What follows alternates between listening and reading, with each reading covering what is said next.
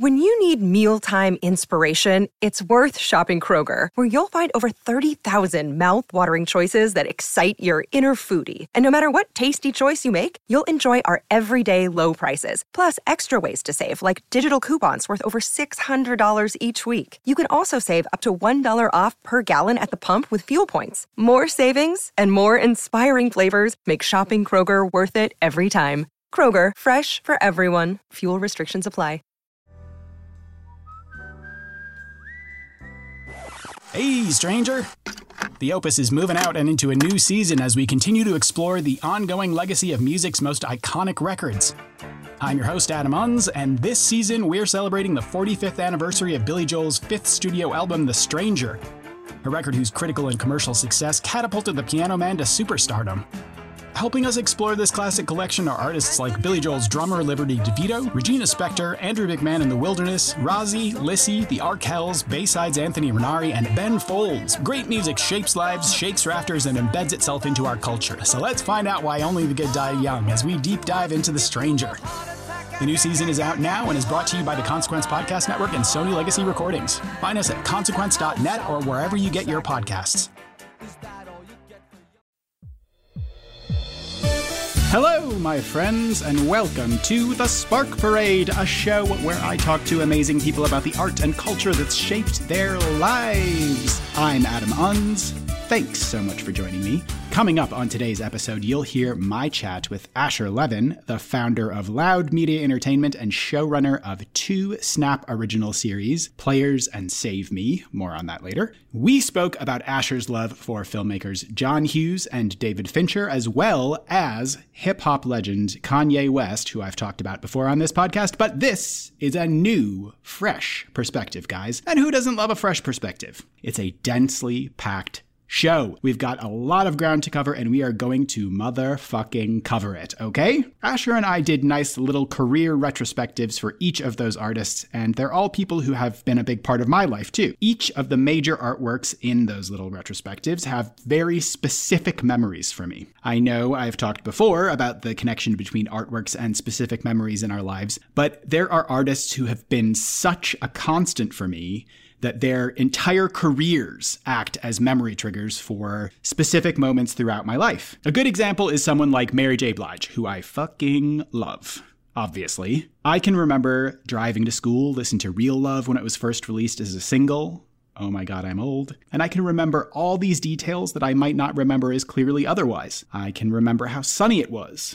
I remember driving around with the windows open and singing along to the radio with my dad. And then I can remember when her second album came out, My Life, and talking to my then girlfriend about how disappointed I was with it on the first listen. Clearly, I was an idiot because that's maybe her best album ever. Anyway, some of these memories relate to bigger events. I remember seeing the video for Family Affair for the first time in my sister's living room in Reading, in England. And I remember that it was just before Aaliyah died and just before 9/11. But no matter how huge or how relatively insignificant these little pinpoints on Mary J's musical roadmap are, the memories I associated with each of her works are clearer to me because they're connected to the music. I don't know if everyone's memory works this way, and I know for sure that I have a knack for remembering lots of small details that other people have forgotten, but I know that the little details in my life would be a lot foggier without those artistic touchstones. And that's a real gift. Art allows me to see my own history with a clarity and specificity that might otherwise be absent. I might still remember all of that stuff without the musical cues, but I'm glad they're linked in my mind.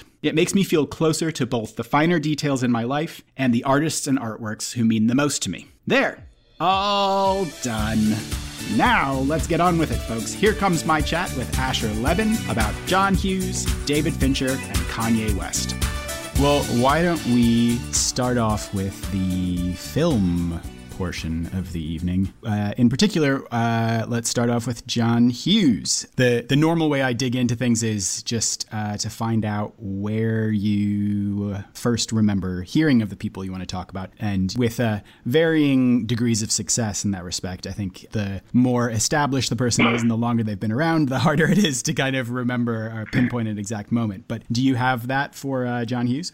Sure, yeah. I mean, I thought of these names that we talked about as sort of like selfishly influential, and then also I just honestly feel like they're super influential for the last 3 decades. With regards to John Hughes, and obviously looking at it since the 80s, I think that there's almost like a before and after with him in terms of of anything that has to do with teen cinema and teen television. For me, I guess I'm 40. The first time I remember John Hughes, I didn't even know that it was a John Hughes project, and it was when I saw Vacation, and I was 4 years old. Right. So that was sort of informative. Still one of my favorite movies. It's amazing. If you rewatch it, just how timely, it still really holds up. And the comedy's still really there. Obviously, it's definitely not in tune with some of the cancel culture stuff today. But I think that there's some really genuine stuff that anyone can relate to, that's in a family, that's been on a trip, that's young, that's old, all that fun stuff. As far as really learning about John Hughes, I mean, it's so hard. One of the things that's a cool trick about John Hughes specifically is that he is a very specific filmmaker, but he's a specific filmmaker that you sort of don't know you're watching until someone tells you that you're watching him. And I think that's one of the most influential and important things about him. Everyone remembers his movies, and then at some point they understand that the same person's making all the movies, sort of like a musician in that way. And a lot of the stuff that he did early on, they were named after songs. He's very influenced by music. But I think in the way that when you're a teenager as a big fan of music, you stumble onto a song and you start looking up that musician, or you listen to a hip hop track and there's some sort of sample in it, and then you want to listen to the sample, and the sample gets you into the artist, and the artist gets you into the type of music.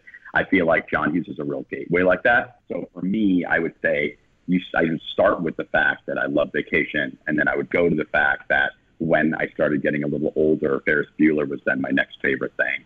And then after that, then I started watching some of the other movies that John did, from Pretty in Pink, Some Kind of Wonderful, Uncle Buck. Then it just started going down the line. I think Breakfast Club was something I watched a little later. As I got older, it made more sense to me. And then even something like Home Alone is a project that, if you ask someone, is that a John Hughes movie? I think the people who are fans of Ferris Bueller and Breakfast Club and Pretty in Pink, they probably wouldn't know.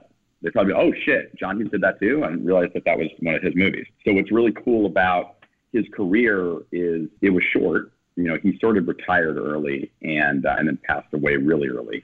And that bottle of 80 to 92, 93, there's so much stuff that came out of it. And then there's such a tree afterwards from it. You know what I mean? Right. The tree of it being going from Chris Columbus, and then all the work that he did, and then all the people that were just influenced massively by him. Right.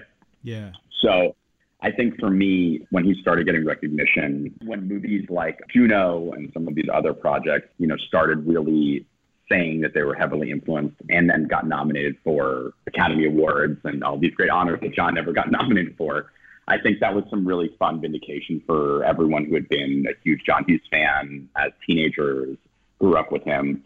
There's also so many movies around John Hughes movies and TV shows that feel like John Hughes adjacent. Obviously, Cameron Crowe's early movies, right, which are their own conversation. And if Cameron had made a few more movies, that if he was still at the Jerry Maguire phase, I probably would say Cameron over John Hughes to me personally, because just down the list, and I know I'm veering off of John, but I feel like they're kind of cousins. From Fast Times to Say Anything to Singles are probably the 3 most informative movies of my life. I think that what John did on a much wider, much larger canon scale of pop culture, I feel like some of the shading that Cameron did almost made John's movies more important after everything. My long-winded answer, I'm sorry, I'm a writer. So sometimes someone will ask me something and then I'll answer 35 questions around it.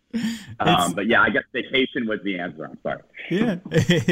No, it's good to have a strong overview to start off with. So that was good. I think just the stuff that you were saying about the broad appeal of his movies and the wide reach of his influence, I think that there are periods in the way that any artist, can have a period where they're working on specific things. That totally. There's that chunk in the middle that's 16 Candles, Breakfast Club, Ferris Bueller's Pretty in Pink, Some Kind of Wonderful, I guess to some degree, Weird Science, but that's a little kind of different. But that Weird Science, masterpiece, and was one of the first movies he ever did. So I think that I would actually say that Weird Science is probably sort of at the top of that list, and the mix of comedy and horror, the meta horror thing that he did, like other than John Landis at the time, like he was doing it better than anyone in that movie. Yeah, and I think that's what kind of makes it an anomaly in the respect of those kind of teen movies, is that the other ones were much more like Birds of a Feather. They all have that kind of, I guess excluding Ferris Bueller's too, that's a little bit different. But those other ones that are kind of like teen rom-coms almost, but they did have a different sensibility, and that set off a really specific kind of teen-focused entertainment. And then you have other stuff that's, you know, the kind of one-off, really, they stand on their own, don't really fit in terms of genre with the other stuff that he did, like Weird Science or Ferris Bueller, that are really these original standout things. And I think it's really important to note something there. The movies that you named that were standouts are the movies that he directed, right? So if you look at Breakfast Club, Weird Science, and Ferris, right? Those are 4 movies, and Uncle Buck. Those are all movies that he did. Those are his movies. Right. That he did not throw off to Howard Deutsch. He did not give to Chris Columbus. Okay? Those are all movies that, and I think when you watch those movies specifically, there is a lot more filmmaker sort of centric moments in those films. They are unique, like you said. They have a lot of different themes going on in them, and although they may have some of the elements, I think as a producer and a writer, John had a good sense to understand, I'm not the guy who does rom-coms. That's not me. I write the scripts. I like the project, but I don't like them enough that I'm going to sit and live with them for 6 months. I'm going to go and write this thing. I'm going to give someone the ability to go make it. I'm going to give my meaningful notes and be an on-set producer. But when it comes to making movies, I want to make movies that stand alone, that are their own thing. And I think the only one that actually that he didn't direct but feels like it is Home Alone, in terms of the fact that it is a very specific and very iconic film. I think that when you're talking about Pretty in Pink, Some Kind of Wonderful, Planes, Trains is the other one that he directed. So if you think about movies that he directed versus the movies that he just wrote, I think it's actually really, really interesting, because I know this is super boring for everybody listening, but I just want to go through this really quickly because I think it's super interesting. So after the Lampoon movies, because I think everything before that, it's a little different. The Lampoon stuff is very specific and has a lot of the Reitman-Ramis sort of imprints on it. But once you get to like 16 Candles, which is the one we left out actually, which is the movie he directed, 16 Candles and The Breakfast Club and Weird Science, they all feel the same, right? They're all, and Ferris, they have a really sort of irreverent and kind of chaotic punk rock vibe to the filmmaking of it. They feel like anything goes in those movies, and there's a real independent spirit. If you look at something like Pretty in Pink or Some Kind of Wonderful or She's Having a Baby, these are all movies that feel like studio movies. Yeah. They're real studio movies, right? So I think that there's a variable it's really cool to look at with his movies, that he made this very iconic brand, and then he kind of allowed that brand to do the things that made him a lot of money. And then he took big swings. Most of them really paid off, but they were definitely, each one was a different genre. It was like, I'm making my science fiction, my Weird Science movie, my horror movie. I'm making my, kind of buddy movie. I'm making a movie about, a John Candy movie. I mean, they're all sort of like very specific movies that exist outside of it being a teen rom-com. Right. But also, I think each one of those examples provided a template that has produced so many other movies, and also his child-friendly period towards the later part of his career. All of those movies, like the hundreds and hundreds of projects that have been, you can link directly to his work. It's. I'm looking at him right now, and I'm forgetting that he wrote Flubber, and that he wrote Dennis the Menace and Dutch, and these are all movies that you can track 15 movies and television shows that are just like, hey, we're going to do it. And it's kind of like Planes, Trains, and Automobiles. Or this is like a movie that's kind of like Uncle Buck. It's like I'm sure that there have been countless pitches that have been sold in the room, me included, saying using a John Hughes movie as a reference. Yeah. Or John Hughes character as a reference. Yeah, yeah. So yeah, you remember feeling like you got to a stage where you understood that all of these projects were connected to one person, and you understood the kind of reach of his influence, or was that kind of a process over time that, you know, as you became more involved in producing entertainment yourself, that it's like, you know, he's pretty inescapable. No, I've been a film geek since I was a kid, so I think I was really into the obvious filmmakers first. No disrespect to the obvious filmmakers, but, you know, you learn about people like Scorsese and Orson Welles and Kubrick before anyone else when you're like, if you're really into shit, when you're Spielberg when you're like 10, right?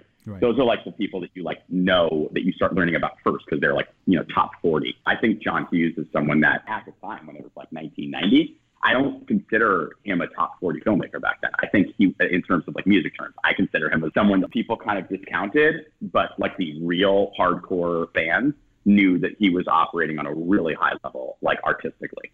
So I think when I got to be 11 or 12 years old is when, and even then I was like a grunge kid. I thought that John Hughes was like kind of a fucking sellout. I didn't really think he was like, I thought he was super pop. And I always veered towards Cameron Crowe.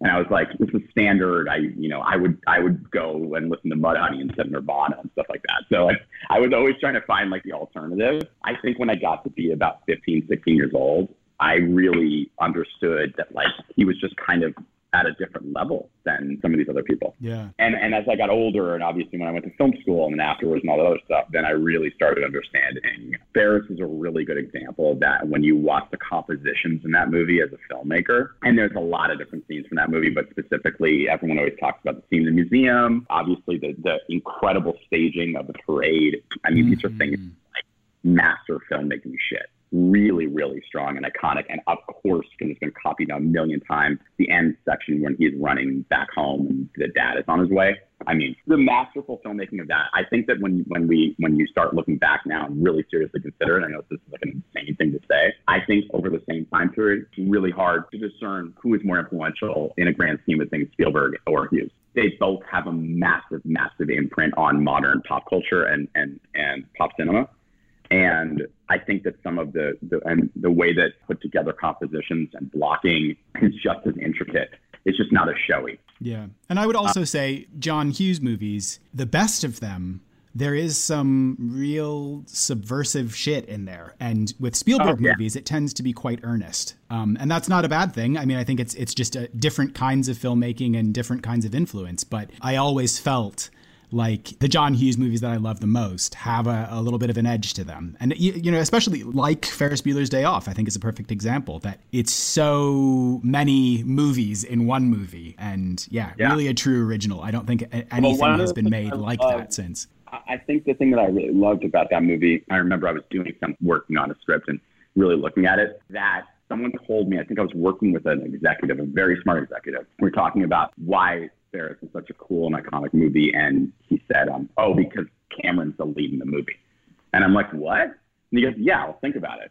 Ferris never changes.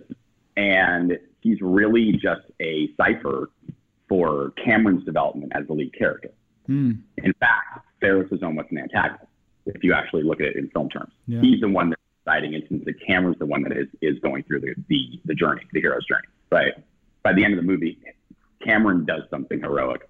And Ferris does not. Ferris just wants to have a good time. Yeah. So just in the interest of time, I'm just watching the clock here. But another filmmaker who is equally influential, has a very distinctive style, but definitely on a different side of the spectrum, David Fincher. Yeah. Same deal. Like, do you remember becoming aware of his work? I actually do. Yeah. I do. That was easier for me because David really didn't start doing stuff until the mid 90s, and I was into music and into directing. So with Fincher, saw the Madonna videos. I started getting turned on to the Nine Inch Nails videos that he was doing that weren't Mark Romanek videos. Very disturbing video where Trent's like getting sort of dissected. Yeah. I don't even know it's on YouTube anymore. Do you remember that video? Yeah, yeah. And then I remember so well when Seven came out, and it was like fucking pipe bomb. You know, it was the same thing as Sixth Sense in terms of the like there was no internet yet, right? So you just kind of hear like, hey, there's this crazy movie that David Fincher made, and the twist at the end is insane, right? And you go and you watch this movie, and it was like a horror movie, but it wasn't a horror movie. And the opening with Trent's music and the diary and all that stuff, and just like it's like a music video, and then you dive in, and then it's like this crazy fever dream nightmare version of like a 1940s film noir, and just so well made. By the way, watch it today, you're like, this movie could come out tomorrow, and no one would think that it was from 1996 or whatever it is, right?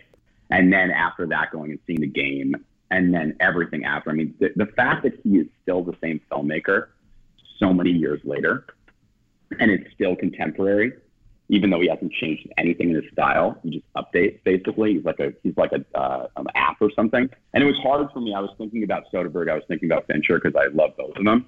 And I think Soderbergh is so all over the place that it's really hard to really passionately say, like, Soderbergh is the best. You know, like, I love that he's experimental, but I think that some of the stuff he does doesn't really resonate and it's super cold. Fincher, even though it seems like he would be a cold filmmaker, he's actually like very empathetic and understands how to get emotions out of people watching his movies.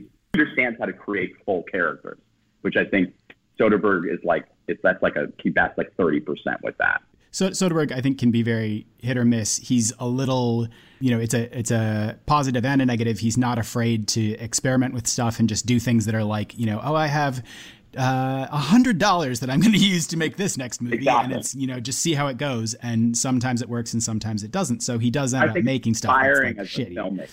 Yeah. As a filmmaker, it's inspiring. It's inspiring in the same way that people used to talk about Cassavetes in the 70s, in terms of like, that guy's an independent filmmaker, right? And then when he wants to go make a studio movie, he can make Ocean's 11, he can make Traffic, he can make Aaron Brockovich, he can make a ton of money, but he doesn't like to be the best that often. And most of the time he wants to fuck off and do weird things, right? Yeah. And like, that's his prerogative, and I'm glad that he does it because everybody rips off afterwards, but the actual content, like, not that great. Whereas Finch, I don't think I was looking back, I mean, I guess Benjamin Button, but I don't think there's ever been a movie that I could think of that I'm not like, that movie is amazing, I'll watch it again. But also talking again about the music videos, I think as a start to a career, even anyone who's paying attention to his work, he was really prolific making all of these music videos, and you could see that he had this kind of cinematic aesthetic. Especially in the bigger budget things, the stuff he made for Madonna, as you said. Express Yourself specifically is obviously like the ultimate example of his sort of like what he could become as a cinematic filmmaker. Right, and Vogue as well. And then stuff like Freedom 90 for George Michael, where it's this, it's cinematic, it's like fashion. There's this kind of Herb Ritz feeling to it, and but it's highly stylized. And all of it was just playing around, building an idea of the kind of filmmaker that he wanted to be. And when you look back at that work, you can see the seeds of the films that he was going to make later on.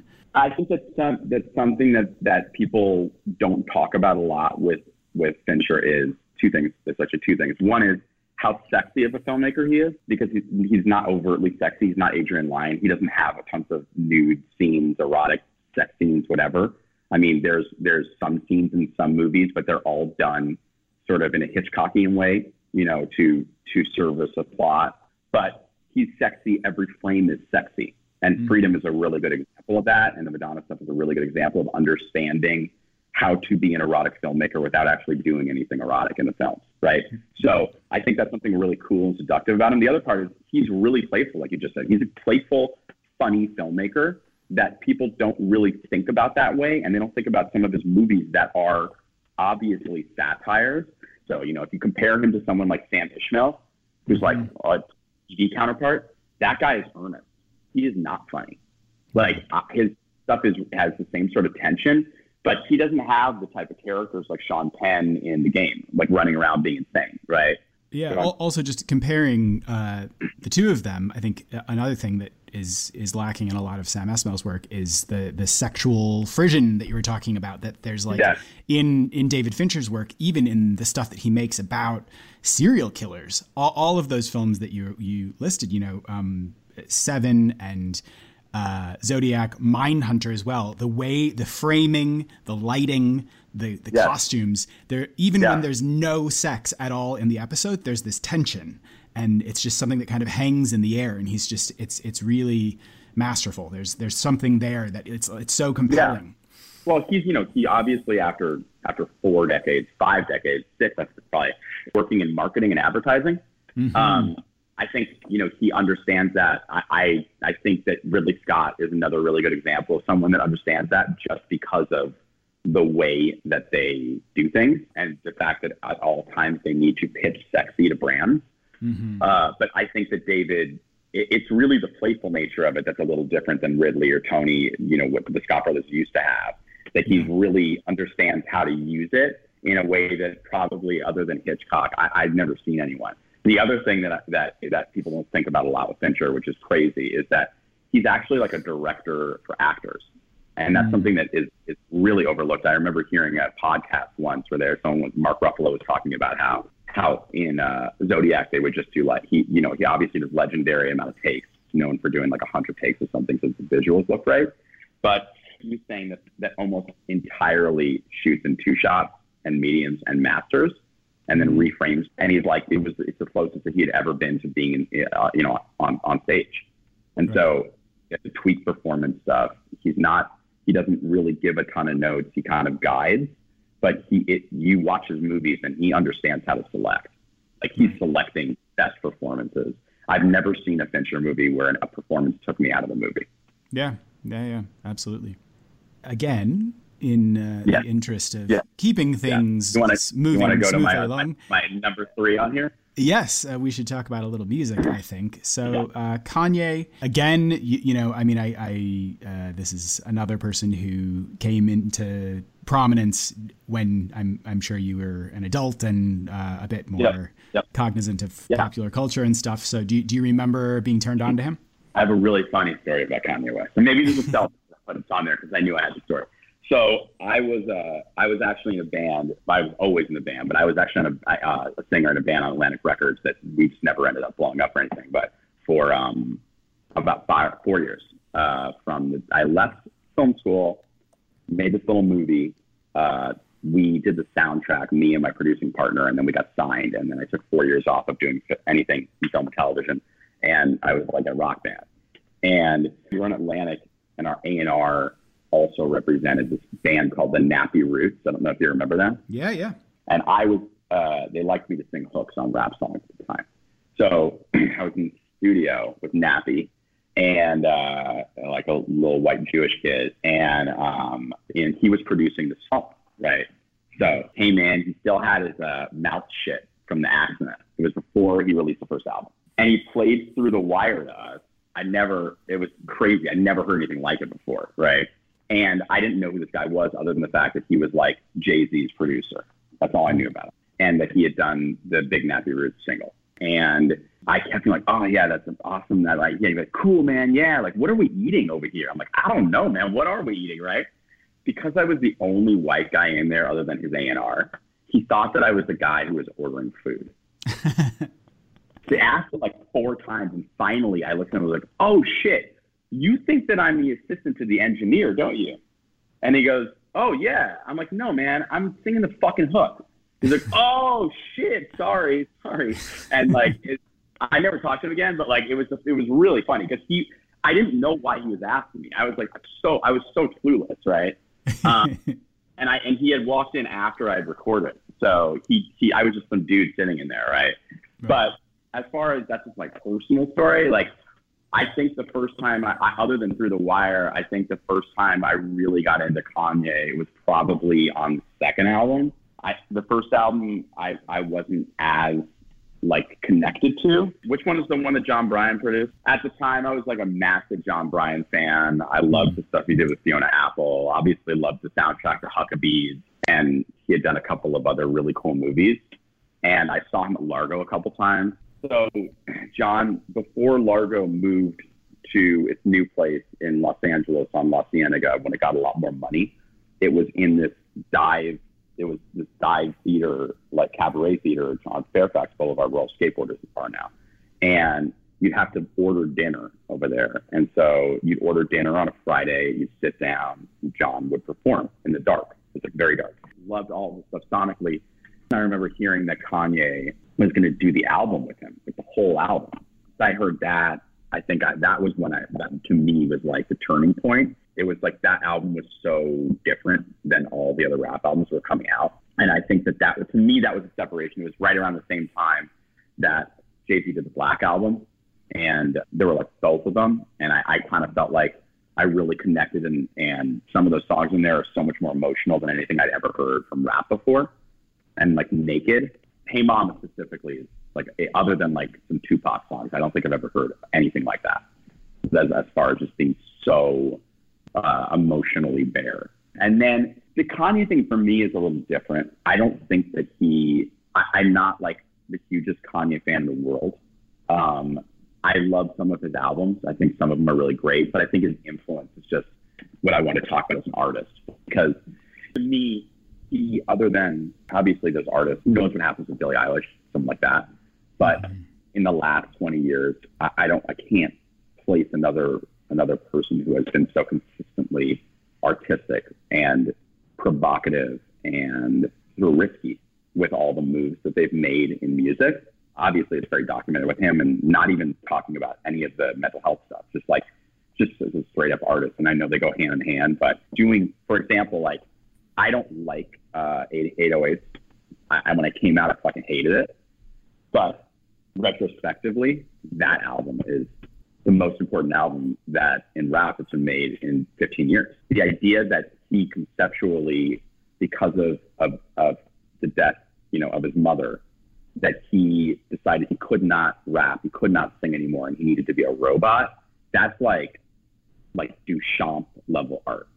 That is so next level as an artist, to just be like, I'm going to figure out this way to sing without singing and croon R&B songs for 10 tracks and have it be, and I don't care if I sound bad. It's like the most punk rock thing that anyone can do is know you're not a good singer, put yourself on auto-tune, make the beats behind you as a composer who can make incredibly elaborate and ambitious beats, make them really, really, really basic, essentially create like the Philip Glass version of a rap album. Right. And the best trick of it is everyone, because they love Kanye in the community, started ripping him off afterwards. Like, oh shit, you could do that? And now you have, I think there's probably less rappers who rap like who traditionally in hip hop than there are that just do what Kanye did with 808. Like, if you think about all of the people that use autotune, all the people that sing off key, like passionately, like Post Malone, right? Like Post Malone wouldn't have a career without 808s and Heartbreaks. He wouldn't. Straight up. There would be nothing there for him. He wouldn't be able to tell his label, I can do this. Look, Kanye made sold like 10 million copies of that album, right? T-Pain. I mean, that was the obvious one right afterwards. Migos. I mean, all the you can go through. There's so many. Lil Peep. All these, like, all of the SoundCloud artists are directly sort of genetically bonded from that album. There's nothing like that was ever made before that. We're talking about John Hughes before, and not the teen cinema never looking the same again. I say 808, like, music never sounded the same way sonically again when it comes to hip hop.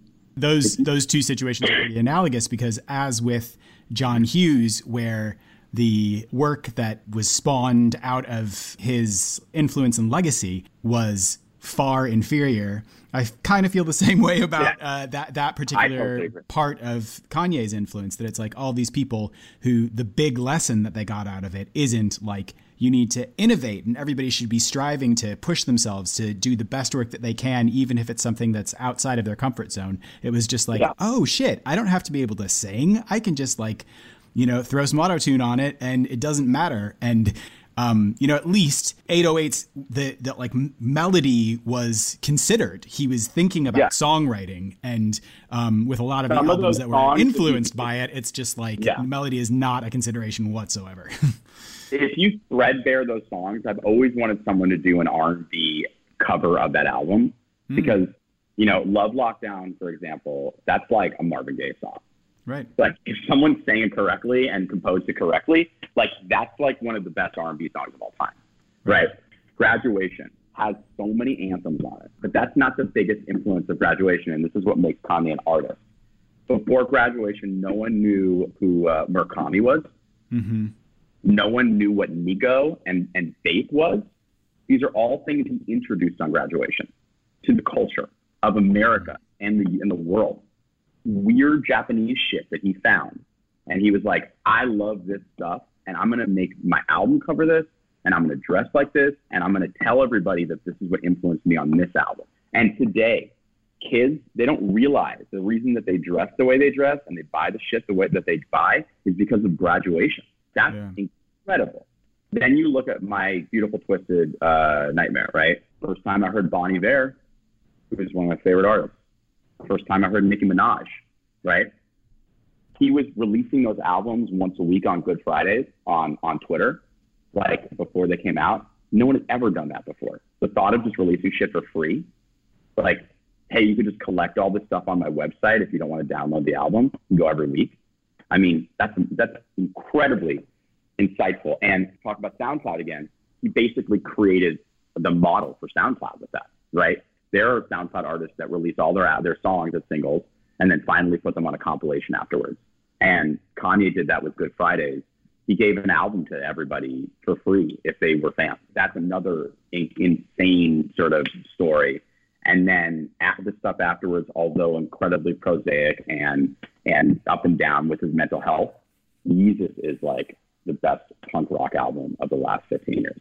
Pablo, I know it's super flawed, but what I love about The Life of Pablo is it's like an album he was like, you hear about people like David Lynch, and when David Lynch makes a movie, he goes back and he like will go and like reshoot a scene a year and a half later because he likes the way that something pops in his head, and he brings people out, and that's why his movies kind of look weird.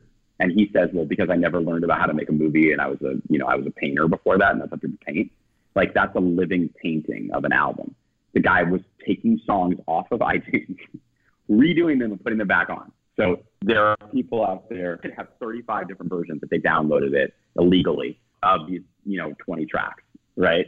Like that's really, really, really insane to think about, the fact that he just decided, I'm going to make an album that I can just change all the time because I have access to uploading. I'm uploading these songs myself. I have that experience as someone who ran a big digital media company where we uploaded stuff on YouTube. I just did it with my Snapchat shows where I was in charge with my partners of uploading the shows.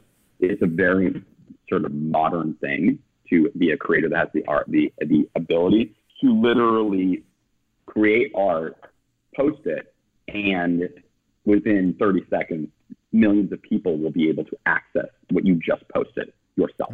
Right. So Pablo, to me, I think just from that level is fantastic. I know this is going to be a shocker.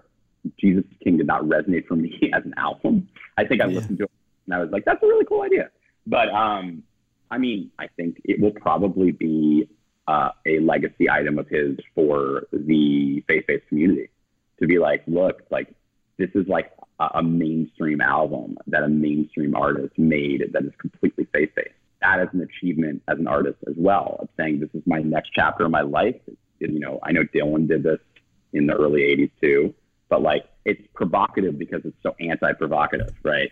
So as a thinker, and obviously I've even talked about the fact that his clothing empire is insane and he went broke doing it and now it's worth like $100 billion.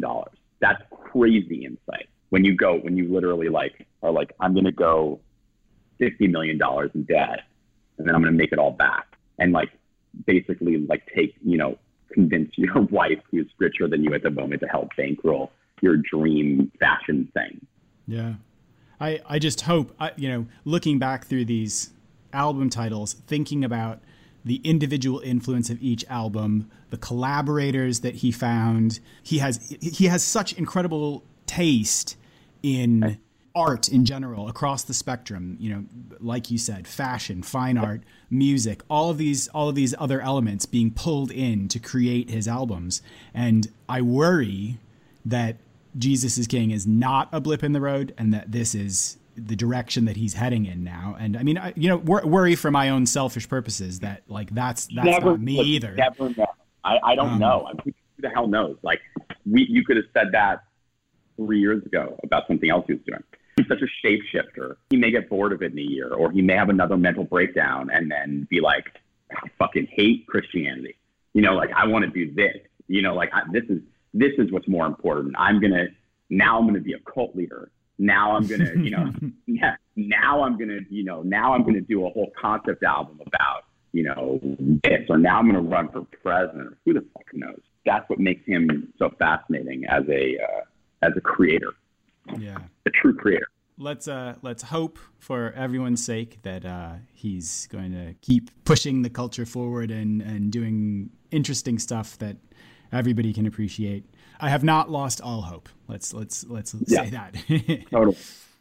So that was a very comprehensive overview of some interesting topics. So I feel very satisfied. I hope I did okay. I don't know. I don't normally do podcasts or anything, so I hope I did all right. You did. That was great. So if people want to keep up with what you've got going on next, how would they do that? Well, I have 2 shows right now that are on Snapchat Originals. I don't know how familiar anybody is with the platform, but Snapchat has original shows now. The first show is called Players. If you guys like basketball and, you know, sexy teen stuff, we were talking about John Hughesy kind of stuff. It's a really fun kind of 90210 meets the OC kind of show about a like Bronny James type who transfers from Indiana to a fancy celebrity Los Angeles school and has to compete for a spot on the team and gets in a whole bunch of trouble.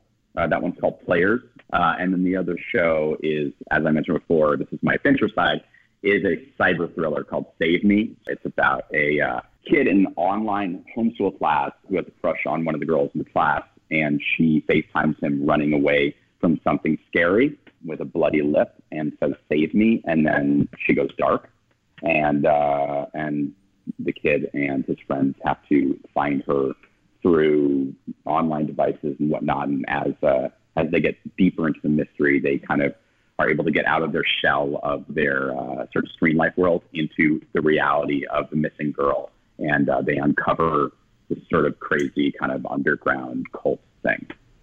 Sweet. Those both sound like a little something for everyone. Super fun. And then I'm working on I'm in pre-production right now on a feature, sort of a revisionist vampire kind of thing that I've been working on for a while that we've attached some really cool names to. And that will be the first time with me directing a feature in about 3 years. So that's that. Look for, watch the shows on Snapchat. Go on Snapchat, search Players, search Save Me. And if you like it, tweet at Snapchat afterwards. Please reorder either show that you like so that I can do more episodes of both of them. Great. Thank you so much. This was so much fun. Yeah, I had a great time. All right, take care. Yep. Bye.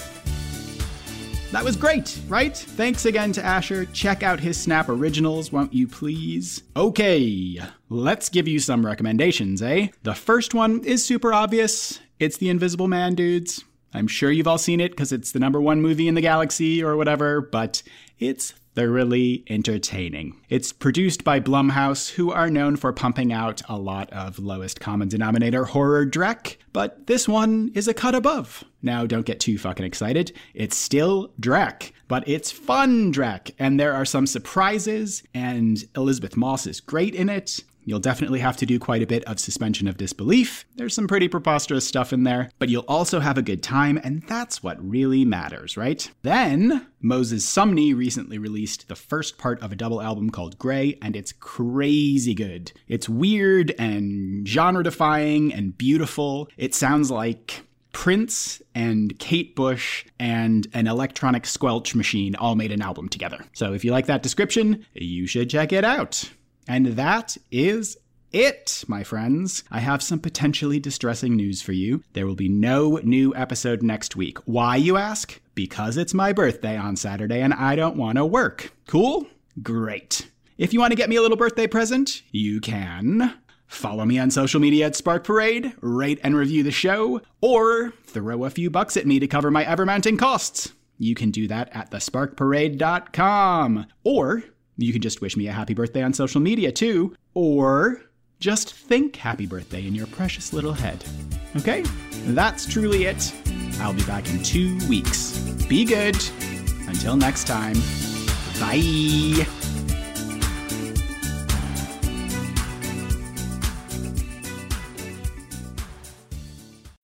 When you need mealtime inspiration, it's worth shopping Kroger, where you'll find over 30,000 mouth-watering choices that excite your inner foodie. And no matter what tasty choice you make, you'll enjoy our everyday low prices, plus extra ways to save, like digital coupons worth over $600 each week. You can also save up to $1 off per gallon at the pump with fuel points. More savings and more inspiring flavors make shopping Kroger worth it every time. Kroger, fresh for everyone. Fuel restrictions apply. Save big on your Memorial Day barbecue, all in the Kroger app. Get 3-pound rolls of juicy 80% lean ground beef for $3.49 a pound with a digital coupon. Then get select varieties of flavorful Powerade, Body Armor Super Drink, or Arizona tea for 77 cents each, all with your card. Shop these deals at your local Kroger today, or tap the screen now to download the Kroger app to save big today. Kroger, fresh for everyone. Prices and product availability subject to change. Restrictions apply. See site for details.